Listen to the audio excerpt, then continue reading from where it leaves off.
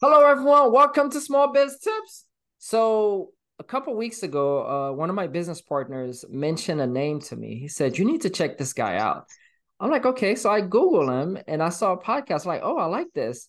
Then I saw a YouTube video. I'm like, "I gotta reach out to this guy." So I reached out to him on LinkedIn, and he said yes. So I had to bring him here today. I can't wait for him to share all the amazing gems that he's gonna share with us.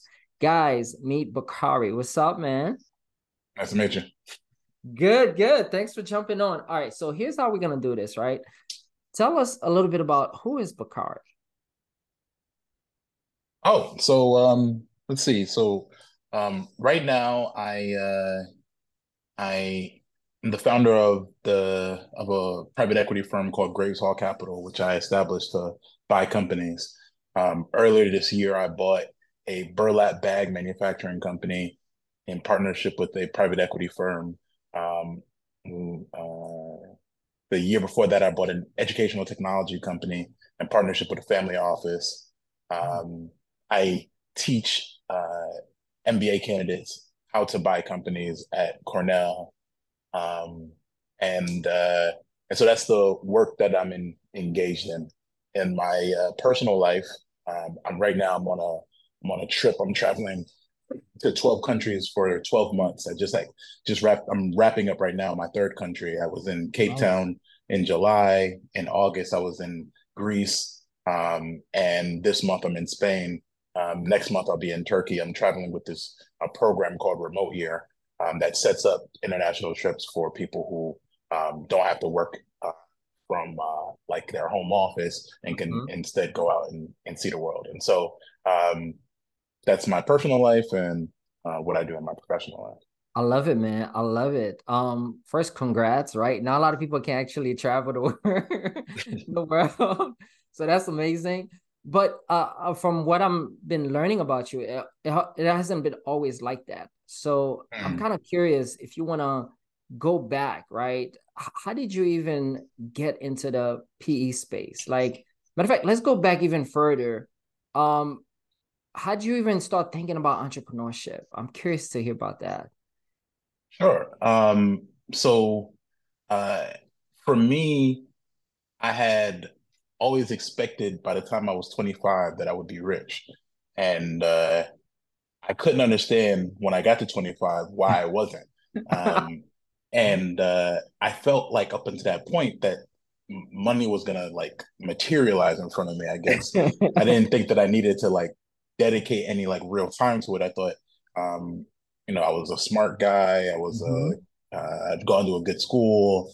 Um, I thought at some point something was just going to happen, and it wasn't happening. And Mm. I started thinking to myself, well, then maybe I need to be more deliberately focused on trying to build wealth for myself. Yeah. And at the time, I think Dame Dash went on the Breakfast Club and was bashing anybody who had a job. He was like, "You don't need a job. How can you build wealth if you got a job? If you have a if you have a boss, you might as well call him daddy." Like it was just like it was like it was violent in its approach, but it woke me up. Mm. I tell people all the time, it woke me up and made me think, okay, at the time I was working in software sales and I was thinking to myself, um, this, it didn't feel like what I was doing was going to ultimately result in me being like a millionaire in my 30s. Mm. I felt like, I wasn't really like I might live a good, comfortable middle class life, but I Yeah. didn't think that I would actually be able to be rich. And um, I didn't know what rich meant, like in terms of like a very like authoritative way of saying Yeah. what it is. Um, but I knew I needed to learn about it. And so coming off of that that interview, I just started reading any book around about personal finance that I could find. Uh-huh. I of course started with Rich Dad Poor Dad, and then I read Ramit Sethi's book. I Will Teach You to Be Rich. Mm. I read. I started reading any like if there was a personal finance section in a bookstore in a library at that time 25, 26.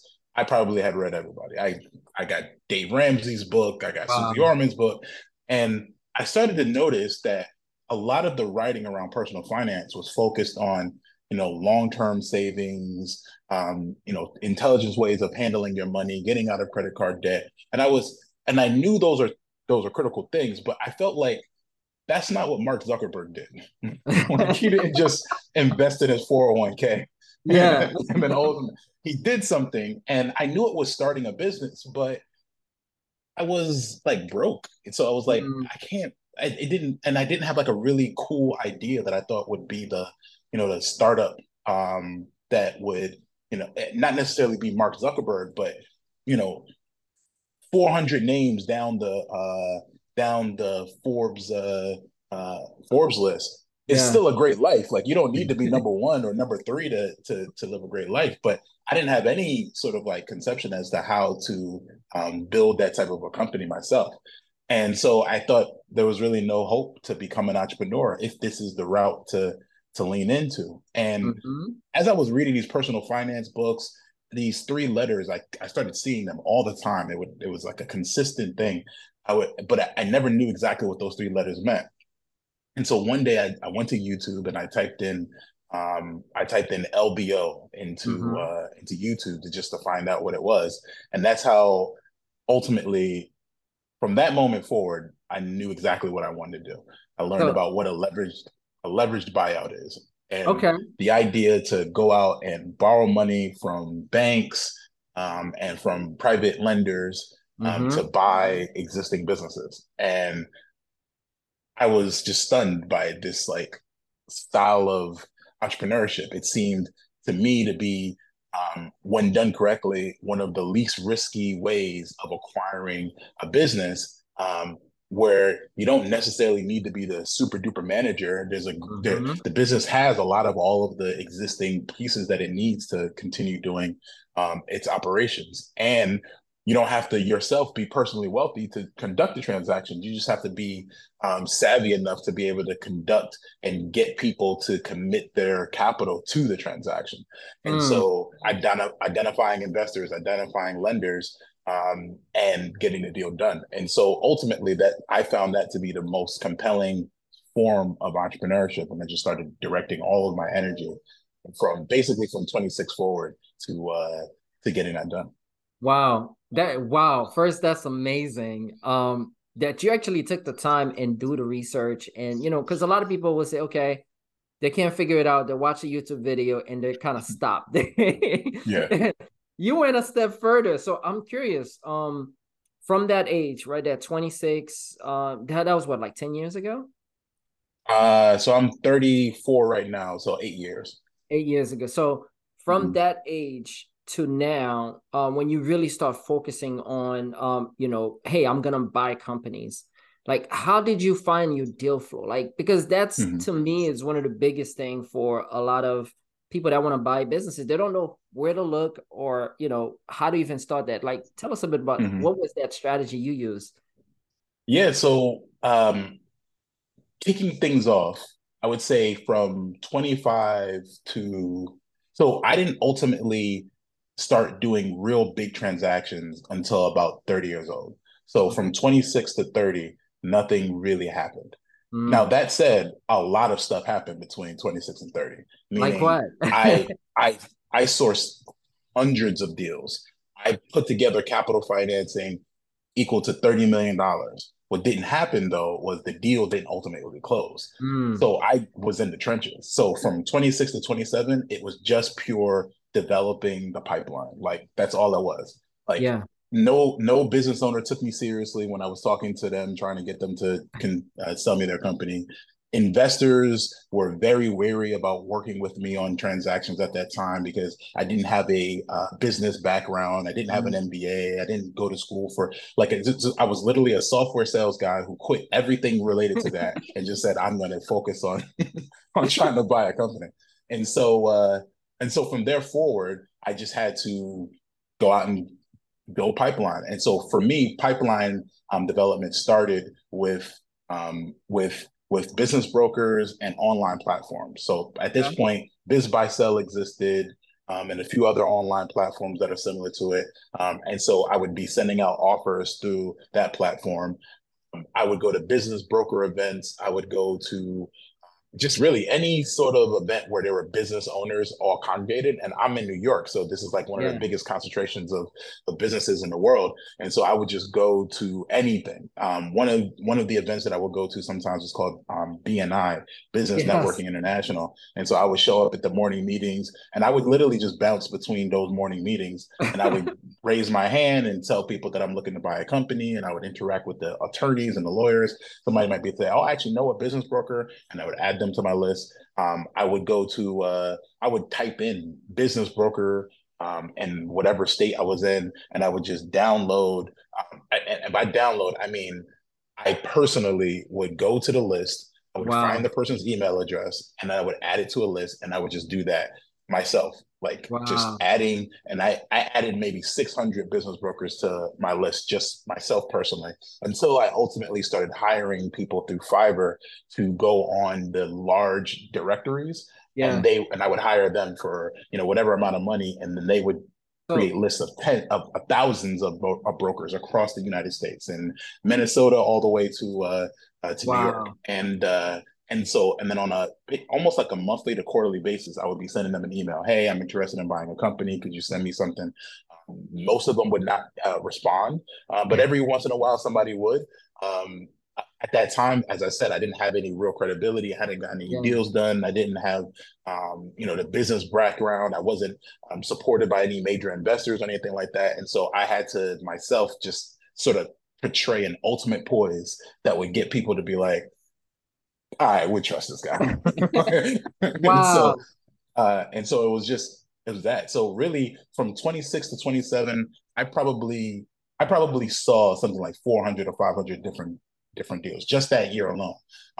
And made offers on dozens of them. And got some to start to take me seriously, but nothing actually closed that year, and for several years forward. Now, question for you, right? You said you quit that sales job. So how are you supporting yourself doing all that? I wasn't. I was struggling. I was super struggling. Mm, One thing I did that was entrepreneurial at the time is I developed this. So I had I've actually never told this story publicly, but I've in Rich Dad's book, he talks about this game that he created, yeah. which I think was ultimately the reason why he wrote Rich Dad Poor Dad, was to sell this game called Cash Flow.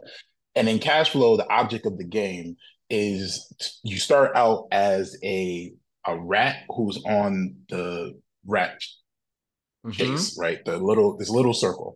And on this circle are all these different sort of life events that tend to happen to people where they can either make money or lose money, get a Mm, kid, you lose money, buy a house, you lose money, get a raise, you make money, get fired, you lose money. It's supposed to simulate a life yeah. experience on this rat race. And the goal of this game is to earn enough passive income where you can escape the rat race and start to live the life outside of the rat race and start doing things that are already only accessible to people who don't have to, be trapped in the rat race. Yeah. And the only way to develop that passive income was to do deals. It was essentially the game was saying there are big deals and little deals. If you can do a deal, you can use that money to Yeah. develop enough passive income, and that can ultimately get you out the game. And so I started noticing that, separate from the work that I was doing with the brokers, because as I said, if I send an email to 600 brokers on a Monday and I only get 5 or 6 opportunities from them on a Tuesday, I can't send that email again on Yeah. Thursday, right? Like they're gonna block me, right? So all I'm gonna have is whatever they gave me, and so I got to figure out a way to fill the time between the Mm-hmm. next time I can reach out to these guys and ask them to send me something. And so sometimes I would fill that by calling these guys, and many of them, like ultimately, I started to realize that sometimes is a waste of time. I get on the phone, they say, "Hey, we got your email. There was nothing to send you, so I can't send you anything. Get in contact with me in a quarter." And so I developed this idea of hosting an event in New York City where I would Mm, bring entrepreneurs and investors to the 40/40 Club on a weekly basis. wow. And I would, and something like 40 or 50 entrepreneurs would show up and investors would show up. and I would tell them in the room that I'm looking for a company to buy, hoping that they would introduce me to whomever they knew. Your network, Um, yeah. and and and so that's how I started to build out a personal network separate from what I was doing directly, reaching out to business brokers. And then ultimately, I started shifting my approach from reaching out directly to business brokers to reaching out directly to business owners. And Mm, so that event that I hosted on a weekly basis, I had fees that were associated with that. And so, people who would come would drop $20 off. And, if I have 40, 50 people in the room at yeah. $20 each, that's what I survived on for Wow. for every week for 4 weeks. So every month that Yeah. would take twenty So you get like dollars a thousand times bucks every 50, week coming in, and and so then that's what I was pay your surviving on. bills. Now, this said, it was no guarantee that it was going to be 50 people, and there was no guarantee that every one of the 50 people were going to give me $20. Um, Sometimes I would do it a whole entire event, and it would be 14 people in the room, and of the 14 people, 6 people would give me $20. And so, that's how I lived. I lived like that for that was one source of income that I had, that I Wow. would use to support myself while as I was navigating this this search. And so imagine the struggle that I'm navigating. I'm Yeah. having conversations with people who I want to buy their multi-million-dollar Yes. company, and and my bank account is what it was at the time. And so for me to be in this position, it sometimes I get outreach from people who are interested in buying companies, and their position is far less precarious than mine was. Mm, I referenced this in a previous podcast. Somebody reaching out to me saying, I really want to do this, but I'm a little worried about the outcome. I'm like, so what's the alternative? Well, I have an opportunity to be an investment banker at X company. I'm like, what are you nervous about? wow. You can get So it done. I have so many questions, but I want to cover something here, right? You currently have a PE firm. Now, you mentioned you partner with a family office and a PE firm in a couple of your past deal. How do you go about doing that? Because you know that you're going after these type of businesses, and if you don't have the capital, being able to partner with like a family office, one, how do you even find a family office, and then how do you go about creating that partnership where it's beneficial on both sides? Yeah. So um, most family offices and a lot of private equity firms do not have a dedicated guy in their company who does what I just described that I did, which Ah, is, you, reaching out to business brokers on a quarterly basis, hosting events, identifying their pipeline, their deal flow, um, is somewhat passive. Like a mhm. lot of family offices and private equity firms are waiting on deals to come to them as opposed to proactively going out and seeking Yeah. opportunities. And so the skill set that I developed over the course of those years was the ability to find and identify deals, and not just find and identify deals. Well, I was proficient in finding and identifying companies that were available to sell. Yeah. Then I learned how to structure a deal with the person who had a company for sale, right? So the two skill sets that I built were are for the most part not always accessible or available inside of the home firm that I'm reaching out to. So if I'm talking Mm, to a family office and I've found the company and I've structured the deal with me and the owner, and that deal is so beneficial, meaning the price is sufficient, the seller knows proficient. By the time I bring that deal to a family office, I've done 75% of the work. yeah. like Wow, that like is so from their smart. from their perspective, all they need to do is diligence the deal, make sure that they're not dealing with a crook like me if I'm a crook, and if they can verify that I'm not a crook, verify that the deal by showing up to the company and seeing the business, that they just it's diligence and funding the transaction. They didn't have to go source Wow. the deal. They didn't have to negotiate the deal. They didn't have to do any of that. All they They had to did all do the work. is hire an attorney, hire an accountant to verify that the transaction that I put together is legit. And then once you've done it a couple times, now you're resting on your laurels. So the next time you go to the next firm and say, "Hey, I want to do a transaction," well, they don't they don't have to do as much diligence on me as a person because Yeah. they can look at my track record and say, okay, he partnered with Iron Creek Partners on this transaction. He partnered with Granite Creek on this transaction. So yeah, well, we should consider him on this deal. And so yeah, it was a lot of that. Now, at the same time, you got to be honest and transparent about who you are and my situation and all that. So nobody who I was working with was unaware of the precarious situation that I was in. But that's not the focus of a transaction. They're not focused on, hey, is this guy? No, they're looking at the business, right? Yeah. Yeah. I'm bringing a company that generates $3 million in EBITDA, $5 million in EBITDA, $20 million in revenue, $30 million in revenue. The business is legit. It's been operating since the 80s, the 90s, the 40s. Mm. You know what I'm saying? This is not a company that I found, that was started in, I'm not bringing a company to a private equity firm that was founded in 2019 and 2020. Right? You know what I'm Yeah. saying? Like No, I'm no, bringing a that makes company, sense. so you bring these legit businesses and then it's a process of negotiating directly with the family office and the private equity firm to make sure that you're getting the best deal that for yourself Yeah. and uh, and one that's going to actually make sure that the future of the company is sustained as well. So I'm curious. First, genius. I love it because that just opens up my mind on how many different ways to do deals. Where you Yeah, don't need to bring all the cash or even have to use SBA. If you that's right. can find those right partners. Now, one thing I'm curious. You mentioned you have your own PE fund. One, how did you get started with that? And tell us about that PE fund. Like, how is it structured and what's the purpose of it? Like, what kind of Sure. business you buy?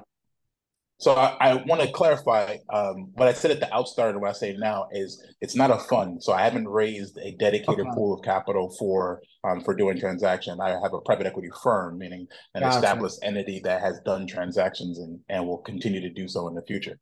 And so there is some energy between me and some of the guys who I sometimes partner with on transactions to ultimately raise a fund. And I think Yeah, that that's possible for me in the future. It's to me, I would like to be more in that driver's seat capacity where I can deploy capital and not have to. And I've demonstrated for over years my ability to source and identify transactions and partner with great management teams and ultimately I'm going to be judged on the exits of the transactions that I've done as yeah. well. And so if we can find good companies and exit those companies, I think I'll be in a great position to go out and raise a fund. So maybe in a couple of years we'll have this conversation again, and I'll Yeah, tell you about definitely. Have the you size come of the back? fund. Wow. So to kind of wrap things up, right? What is that one small biz tips you would share with any entrepreneur out there who's thinking about growing their business by through acquisition? Yeah. So if you're a business owner already and you're thinking about buying a good company, I've been in the shoes of the person who. So one of the roles I took later in my career, sort of simultaneously with me doing was to go work in house Mm-hmm. for several companies where I am responsible for finding businesses for that company to buy. In our world, we call that corporate development. So we're looking for businesses that make sense for our company. And so I have a lot of insights for what to think about as an entrepreneur. Though those things are somewhat focused on the businesses, the specific company. But I would say one of the strongest things that I did when I was looking for companies was mapping out the competitive group of Mm-hmm. businesses that we operate and finding the businesses that you know. When I was trying to do deals on my own, I needed to find the perfect company so that it Yeah. was completely unassailable from a family office or private equity firm. It needed to just be a rock solid business that I didn't have to. There was no turnaround opportunities there. It's not Yeah. necessarily the case when you're a corporate acquirer. When you're a corporate acquirer, a lot of the things below the revenue line, you can get rid of. Mm-hmm. If you buy that company, everything from SG&A down is completely in your hands. You Mm. because oftentimes as a business owner, you'll have the infrastructure to absorb these companies Yeah, and get rid of the types of things that you might not need. There may be a facility that's operating that yeah, isn't unneeded. There may be certain third-party providers to your business that you won't need to hire anymore because yeah. those things are not necessary. And so I would say looking at your competitive set and finding companies that have great customer bases, that have strong fundamentals, where you can absorb them and their employee base and not necessarily need to take on facilities and all that other stuff. And I would say Gotcha. that's a great place to start when you're thinking about going out as a small business owner to buy a company and grow your business. Wow. So many gems. How do people get in touch with you if they want to reach out to you or connect with you? How do we do that? Yeah, so the best for me, I'm always accessible via email, so feel free to reach out to me. My first name, Bakari at graveshallcap.com. My LinkedIn is also accessible, so just search me, Bakari Akil on LinkedIn. Um, I'm posting some of my traveling stuff Yeah. online, so you can see that Nomad Noir. That's the platform that I'm doing some of my travel information on. And so, yeah, I'm pretty accessible, and except for right now while I'm in Spain, that then I going to love Turkey. So maybe not physically. Actually, I'll be it. back in the States next month. My session at Cornell, I teach it in Okay. October, so I'll be there. I'll be in New York, and then I have a board meeting in North Carolina, and then I'll be at homecoming. I went to Morehouse, so I'll be at homecoming I'm in in Atlanta, so later we that gotta month. link up. Oh, nice. Yeah, let's do it. I love And it. so yeah, I'll be there, and then heading out. Fantastic. Guys, reach out to Bakari. As you can see, he's full of gems, super resourceful, and he can definitely connect you with the right people. Thanks again for Yeah. jumping on, guys.